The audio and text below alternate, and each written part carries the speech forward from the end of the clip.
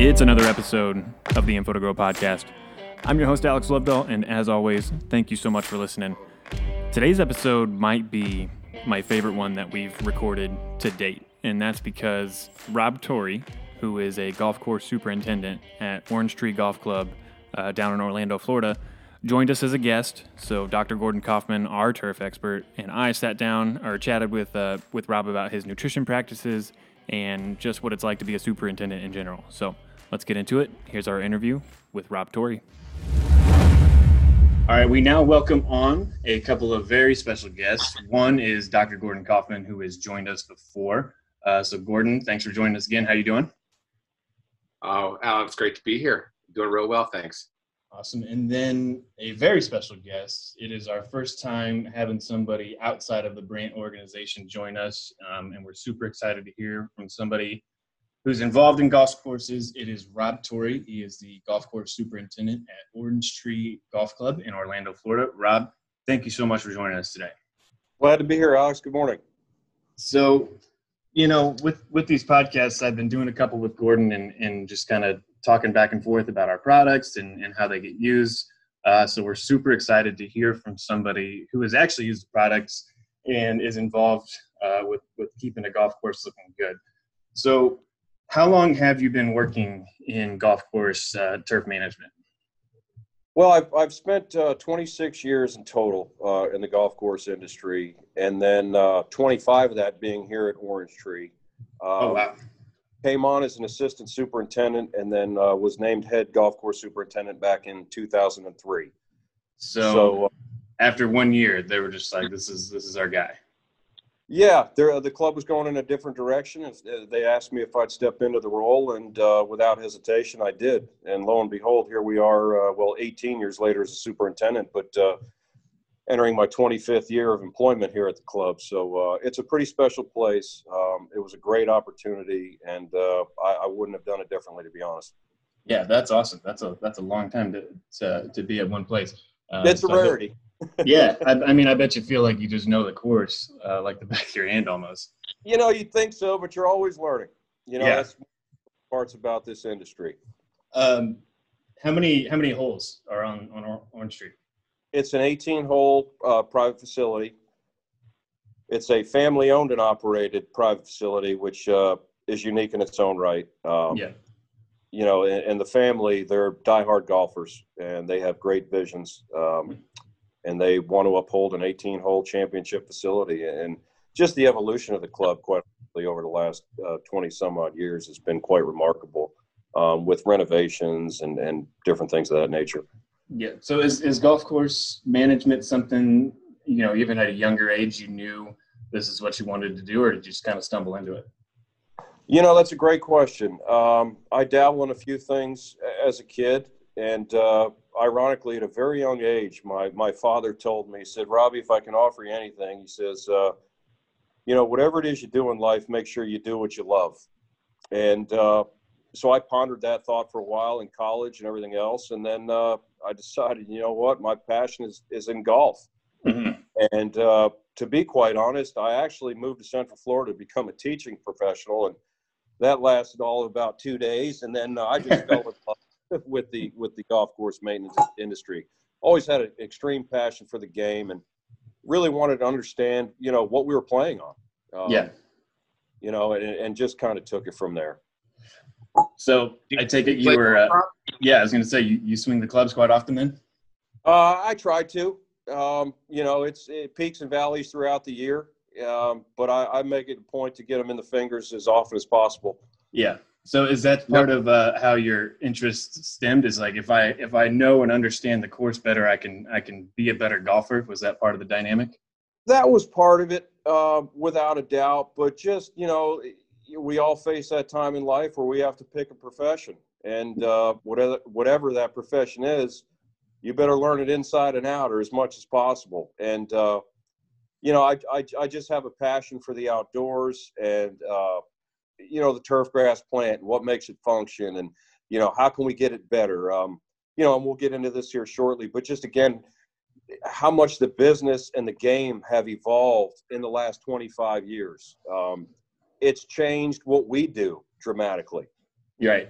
And so you were an assistant super for 1 year and then had to step up into being the head superintendent. When you became the head superintendent, because 1 year to me doesn't seem like a lot of time to kind of learn the ropes. And I know with supers, it's more than taking care of the grass. It's budgets and payroll and time. So did you find yourself kind of like in a rush to learn all the other dynamics of being a golf course superintendent? Well, without a doubt, and I was fortunate. I was surrounded by some really good people. And also, not to take any credit for myself, like I mentioned earlier, when I have a passion to learn something, I'm going to dive in head first, and I'm not going to. And on top of that, I've got some really good guys on our team that understand what we're trying to accomplish here. Patience from the owners and membership, but just a conglomeration of things that really just kept us going in the direction we're trying to go. Yeah. And knock on wood, doing okay. That's fantastic. So I'm always interested to hear about golf courses and what the past 4 or 5 months have looked like for you, given the whole global pandemic. So I know things have probably changed quite a bit, but can you give me like a short summary of how things were back in March and how they've progressed since then, as far as your course and the way members can be a part of the course now? Absolutely. I had an interview not too long ago about this same topic, and quite honestly, as far as the golf course maintenance end here at Orange Tree, hadn't changed a whole lot. There was a brief time where there was a lot of uncertainty. I mean, there still is uncertainty, but more uncertain back then, where we had to reduce payroll across the board 30%. But otherwise, as I explained to the ownership, that the grass doesn't know COVID. Our industry never stops. It never changes. So, again, the supportive ownership we have, we hit the ground running in the spring and really haven't looked back. It actually enabled us to do some things a little bit sooner this year than we may have normally would have been able to due to tournament schedules and things of that nature, which were canceled. As far as member play goes, we're busier than ever. Yeah. Our snowbirds didn't want to travel, so they stuck around. We took a hit in regards to outside events and certain tournaments. Obviously, food and beverage has slowed down considerably. But as far as rounds of golf and the workload on a maintenance crew, it's been status quo. Yeah. That's kind of what I've come to notice is, golf has been what a lot of people have turned to during these times, just because it is kind of suited for the pandemic and being outside and small groups and things like that. So absolutely. And there's certain modifications we had to make on the golf course, i.e., pool noodles in the cup so the ball doesn't go in the hole, no bunker rakes on the golf course, et cetera, et cetera. Yeah. No, and that's, for everybody just kind of be able to adapt and, give the members what they need. Are the members, is your course primarily played by members, or, I think I saw Orange Trees like a wedding venue. So do you get more guests than members, or do you have to be a member to play the course? You do have to be a member. Obviously you can play as a guest. We do host outside events, private parties, things of that nature. In fact, we renovated our entire clubhouse. So we're really hoping to be able to go after that market, but we are strictly a golf club. Yeah. So it sounds like you've been able to do, when life hands you lemons, you were able to update some things or do a few projects that you normally wouldn't be able to this time of year. Sure. Absolutely. I was actually going to ask a question along those lines, Alex, if you don't mind quick. Yeah. So Rob, over the course of the 26 years you've been there, what have you done as far as bigger projects go as it relates to the golf course? You mentioned the clubhouse. What about like rebuilding greens or regrassing? I'm sure at some point you did that. What were some of the bigger projects you've done over the course of your time there at Orange Tree? Okay, that's a great question, Gordon. When I first arrived here back in '96, shortly after that, we underwent basically a complete greens renovation, disrupted 50 yards and in. So greens complexes, greens, bunkers, everything tied into that area.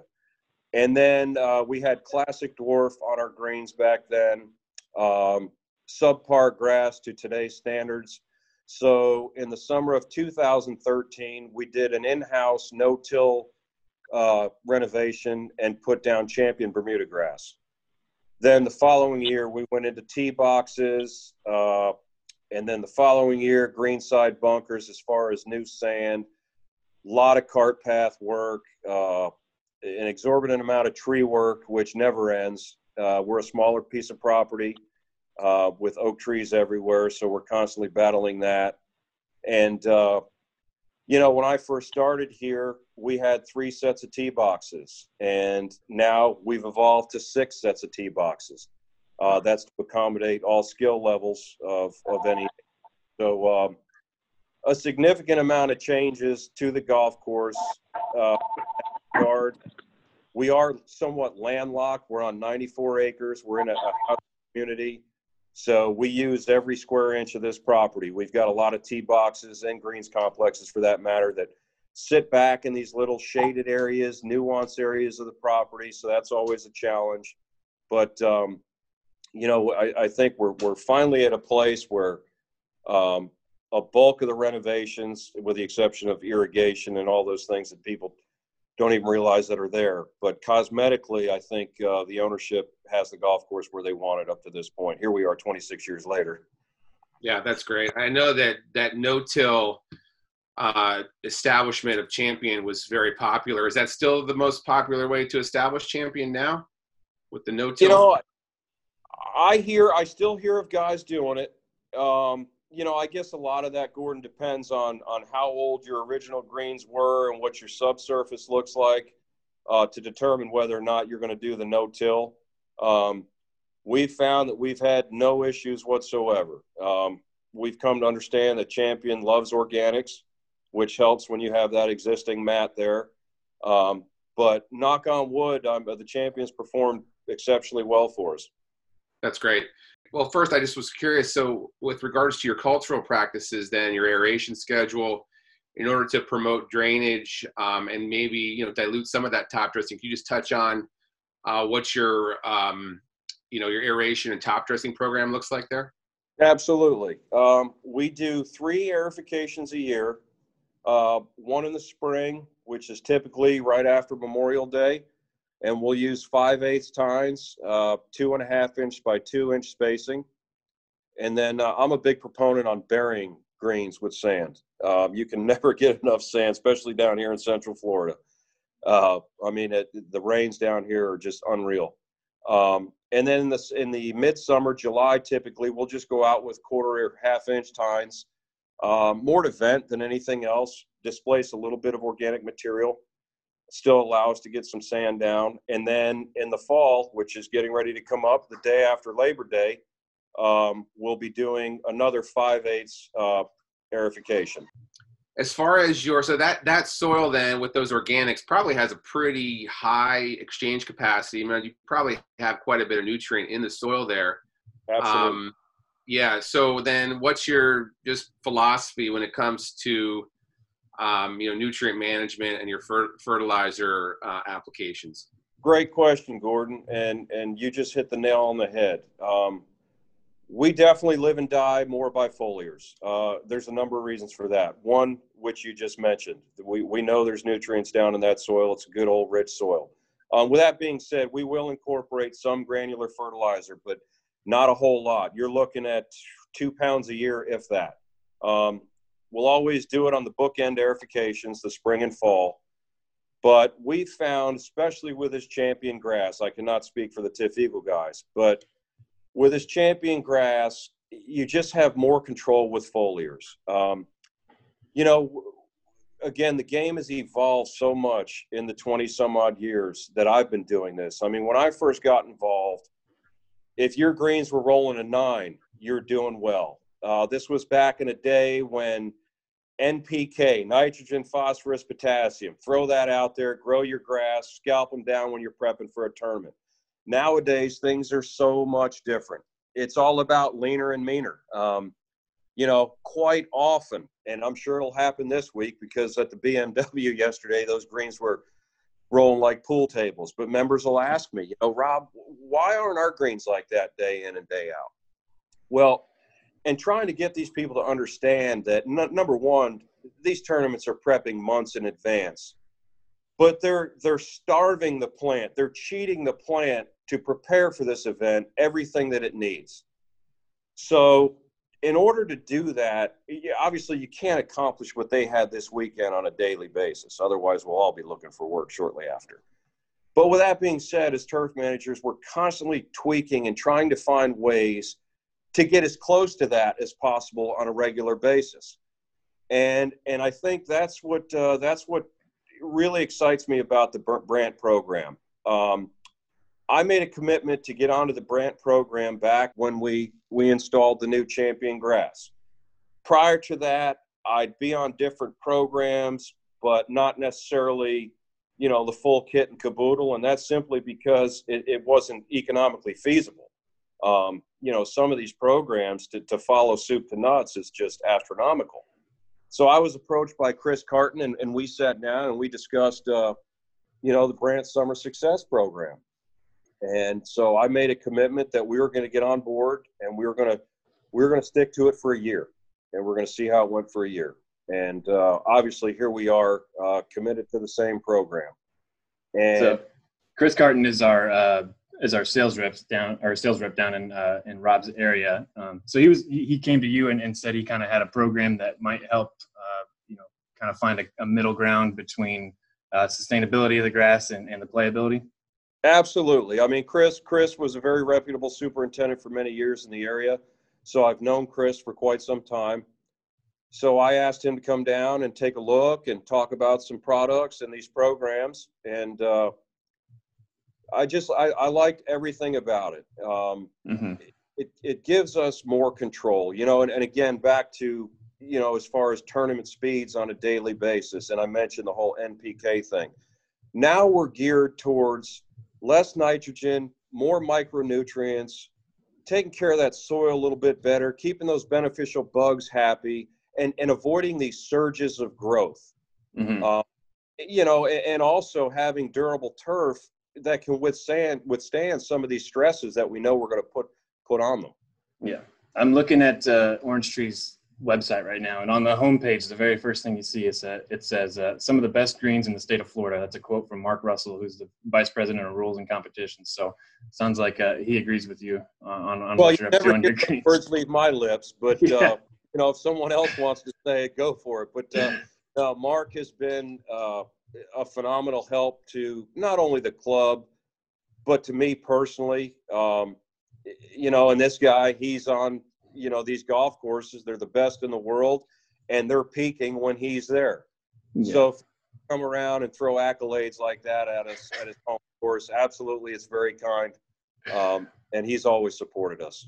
So, Rob, quick question: Are you doing any kind of measurements on the golf course, specifically the putting green, to quantify playability? Perhaps looking at firmness with soil volumetric water or some other piece of equipment. Do you do any of that kind of stuff to kind of get a gauge on, what your inputs are doing from a playability standpoint on the putting greens? Sure. I mean, we'll do tissue samples, obviously. And then obviously we look at clipping yields, just the width of the blade, turf vigor, things of that nature. And then, myself and my two assistants, we're avid golfers.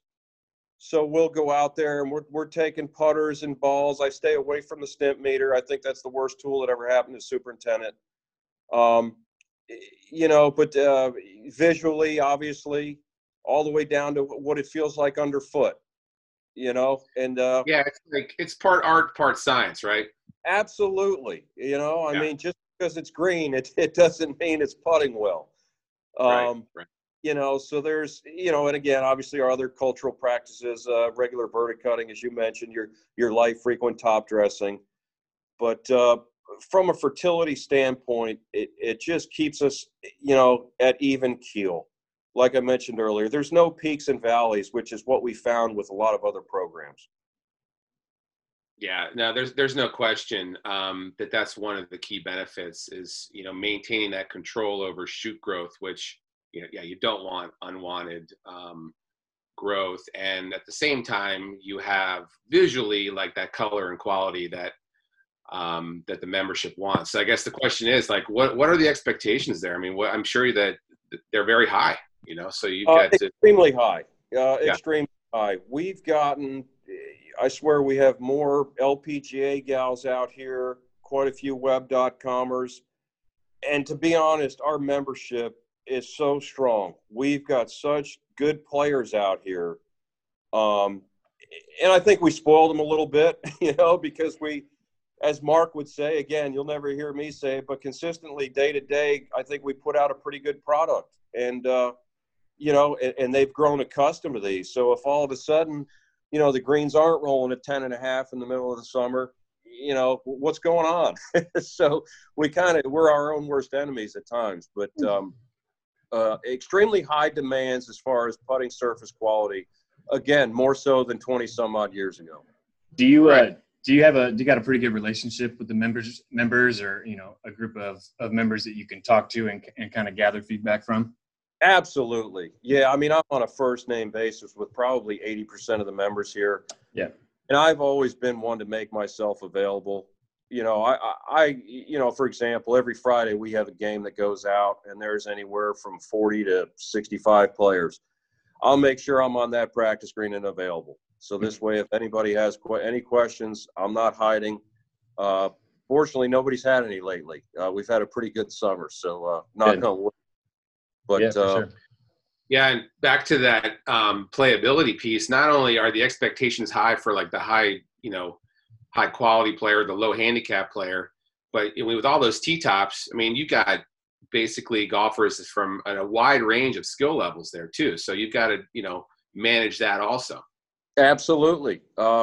As many members that want the greens rolling in 11 every day, there are those members that'll say 11's too quick. So there's always finding that balance and knowing the time of year and what's going on that week. Obviously, Ladies' Day, I don't know that we want to go out and double cut and roll and have these things screaming in the dead of winter. So obviously you have to play your cards that way as well. Right. What's the closest tee box? Like, who's that for?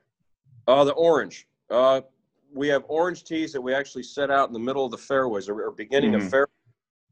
And that was from many years ago. I was approached by some of our senior ladies and they said, "Hey, Rob, listen, this golf course is just too long for us. Is there anything that you can do?"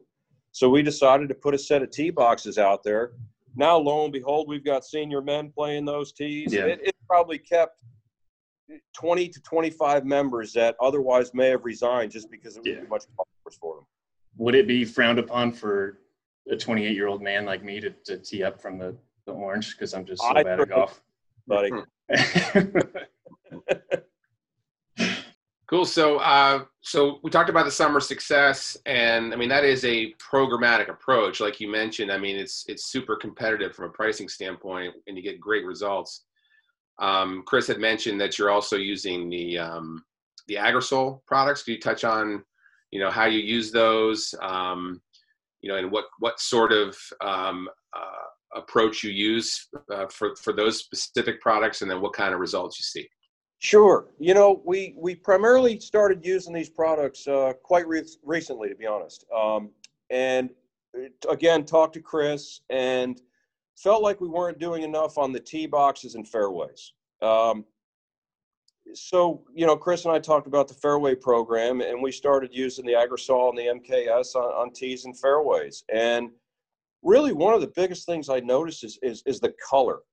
The tee boxes down here in Florida, sandy soils, nematodes, the whole nine.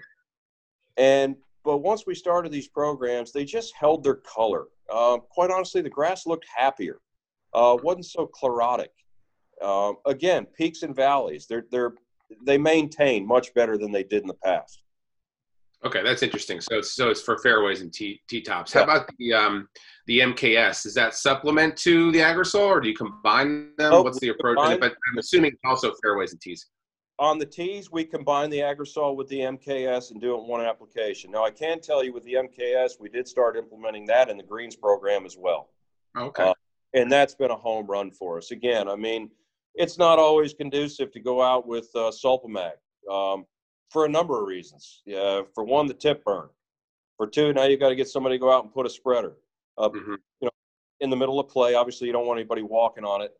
The MKS has made it easier, more simple, but yet the results are the same. They're there.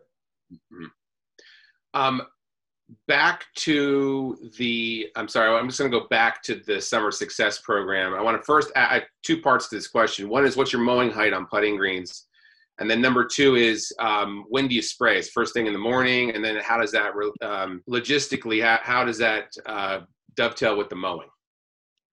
Well, as far as our mowing heights go, obviously it'll change depending upon the time of year that we're in. For example, right now we're at 110. As we get into season and we get those cooler nights coming in here, we'll go all the way down to 90 for member guests and certain events. Wintertime, typically we'll live right at 100, maybe 95 with, rolling the greens also, 4 or 5 days a week. We typically spray shortly after the mowing on Thursday mornings. The reason being is Thursday morning is one of our quieter mornings. We don't have a twosome standing on the tee box at 7:05. So that's typically the easiest morning for us to get something out. If we find that our schedule's packed and we're closed on Monday, then we may do it Monday. But Thursdays are usually our foliar day. Okay, so it's a 7-day application window, and perhaps you could stretch it to 10. Yeah, we could, and we have.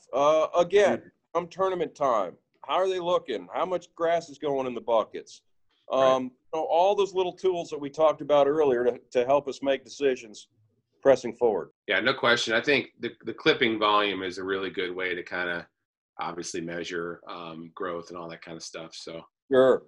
Are you using a plant growth regulator with your foliar applications? We do. We use Primo Max. Again, rates will depend upon season, but right now, for example, we're 6 ounces an acre, and that's weekly. I guess wanted to also find out what did you do any big projects this summer with? You had said that a lot of the snowbirds actually stayed in the Orlando area throughout the summer, but did you get any bigger projects completed this summer? And then when does the play start to really ramp up in the fall and heading into winter? Well, that's a great question, Gordon.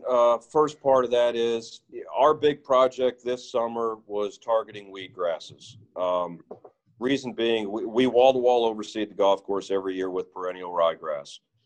And most of our projects over the last quite a few years have been in-house projects. So, again, when COVID came around and things started scaling back and outside events as well as in-club events were canceled, we committed ourselves to targeting weed grasses all summer long.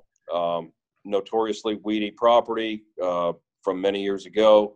So that enabled us to hit the ground running there, and we've gotten some tremendous results. So in that regard, it was a blessing. Yeah, so it sounds to me like, as far as the foliar program on greens, as well as, the nutrient inputs on fairways and tees, and even the MKS on greens, that champion really responds to, the micronutrients and perhaps magnesium, and you get that really nice color.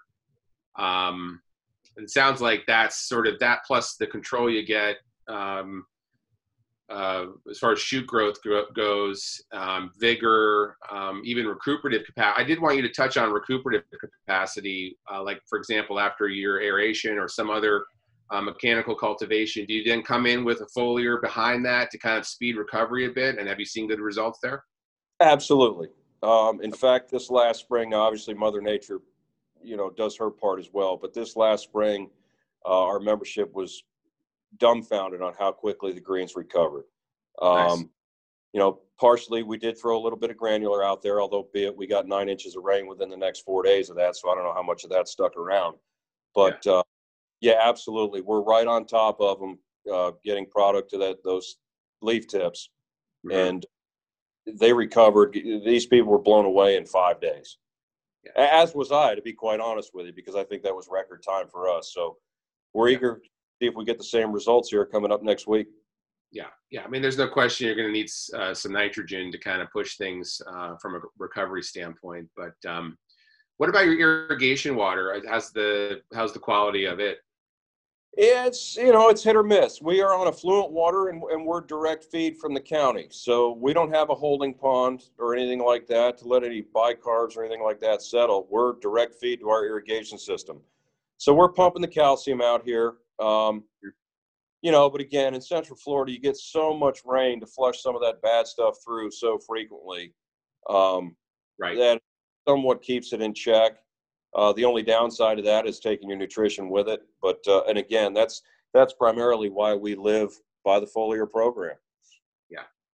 Yeah. Some, I would say you're right. Like potassium, for example, you could get some leaching through the root zone with that. But are you fertigating then with the Agrosol, or does that go through a spray rig? Nope, that goes through the spray rig. Okay. All right. I had a couple of kind of rapid fire questions, just kind of getting to know a little bit more about being a super and what all it takes, if that's okay. Absolutely. All right. So one that I have written down here is what's the best kind of compliment you can get as a super? Is it something from the ownership team telling you you've done good on this, or a member telling you the course looks good, or a pro telling you it plays good? What kind of sticks out as like when you hear a compliment from somebody that like, all right, that's good? Well, first and foremost, it'd have to be the owner, right? Because they're the ones that pay. Right. But the membership, the general membership, and let's face it, whether you're here at Orange Tree or any other private club, chances are you're going to have several handfuls of members that are superintendents.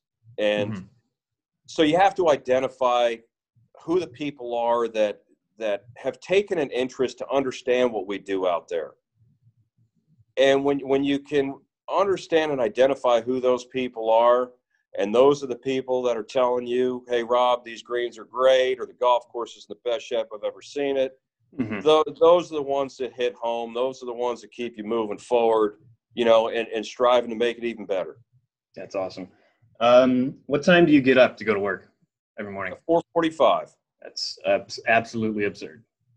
So you've been doing that for 20 some years? For a long time. Yeah, it's for a long time. Your body adapts. Now, granted, I'm in bed at 8:00 at night, but yeah, that's still just absolutely insane to me. What about some advice for maybe somebody who's younger looking to get into turfgrass management? I mean, is there any kind of well-rounded advice you can give for somebody that's looking to get into the game? Run the other way. No, I say that facetiously. No, I mean, for one, it's not a 40-hour week. It's not a 9 to 5. But if you have a passion for this game and a passion for the industry, because I've had plenty of guys that want to get involved in the industry only to find out they just wanted to play. So you have to love it. You have to breathe it. You have to bleed it. And then you have to learn. You can learn so much out of a textbook, but we're all dealing with microenvironments. I mean, and that's not just from golf course to golf course. That could be from green to green on the same property. Yeah. So get to know your property, get to know your irrigation, and develop your plans and your practices. And even then, you have to be willing to adapt. Yeah. No, that makes total sense. What's your yard look like at your house? Best on the block? The backyard with all the ornamentals, we call it Eden. Okay. Because the landscape is quite nice. The turf is another story. I'm actually getting in the process of regrassing. I'm going to go from St. Augustine to Zoysia. Gotcha. I just always assume that anybody who takes care of a golf course for a living, they're just their neighbors hate them and they just got the best shine on the block. And yeah. Yeah, at first you're spot on, but as years progressed, and I realized that number one, St. Augustine's a nightmare, and number two, I just did this for 12 hours today. I'm going inside. I'm okay with it. And that makes sense. Do you get like friends and family bothering you about like how to improve the way the grass of their house looks? Absolutely. Yeah. Oh yeah. Yeah. All right. Well, I'll avoid those questions then because it sounds like you get bothered with it enough. But yeah, I need some help with my yard. Yeah, man, this has been a whole lot of fun. It was super awesome to hear from you and how you're maintaining your course, and to hear from somebody who's living and breathing turfgrass management every day. So we thank you so much for joining us and being part of this, and we'll check back in with you hopefully in a couple months. And if you'd love to come back on, we'd love to have you. Oh, absolutely. I'm glad to be a part of it. I hope it was helpful, and I enjoyed talking to you fine gentlemen. Awesome. Thanks, Thank Rob. you very much. It's a pleasure talking with you and meeting you, and good luck the rest of the year. Likewise. Thank you, guys. All right, that's our show. I hope you enjoyed listening to Rob as much as I did. Super awesome guy, and he clearly knows what he's doing as a superintendent. So if you're ever down in Orlando, Florida, make sure you stop by and play his course there at Orange Tree Golf Club. We're going to try and get some more guests like that in the future, some superintendents, hopefully some farmers as well. So make sure you hit that like and subscribe button so you can be the first to know when we drop those new episodes. Thanks again for listening, and we'll see you next time.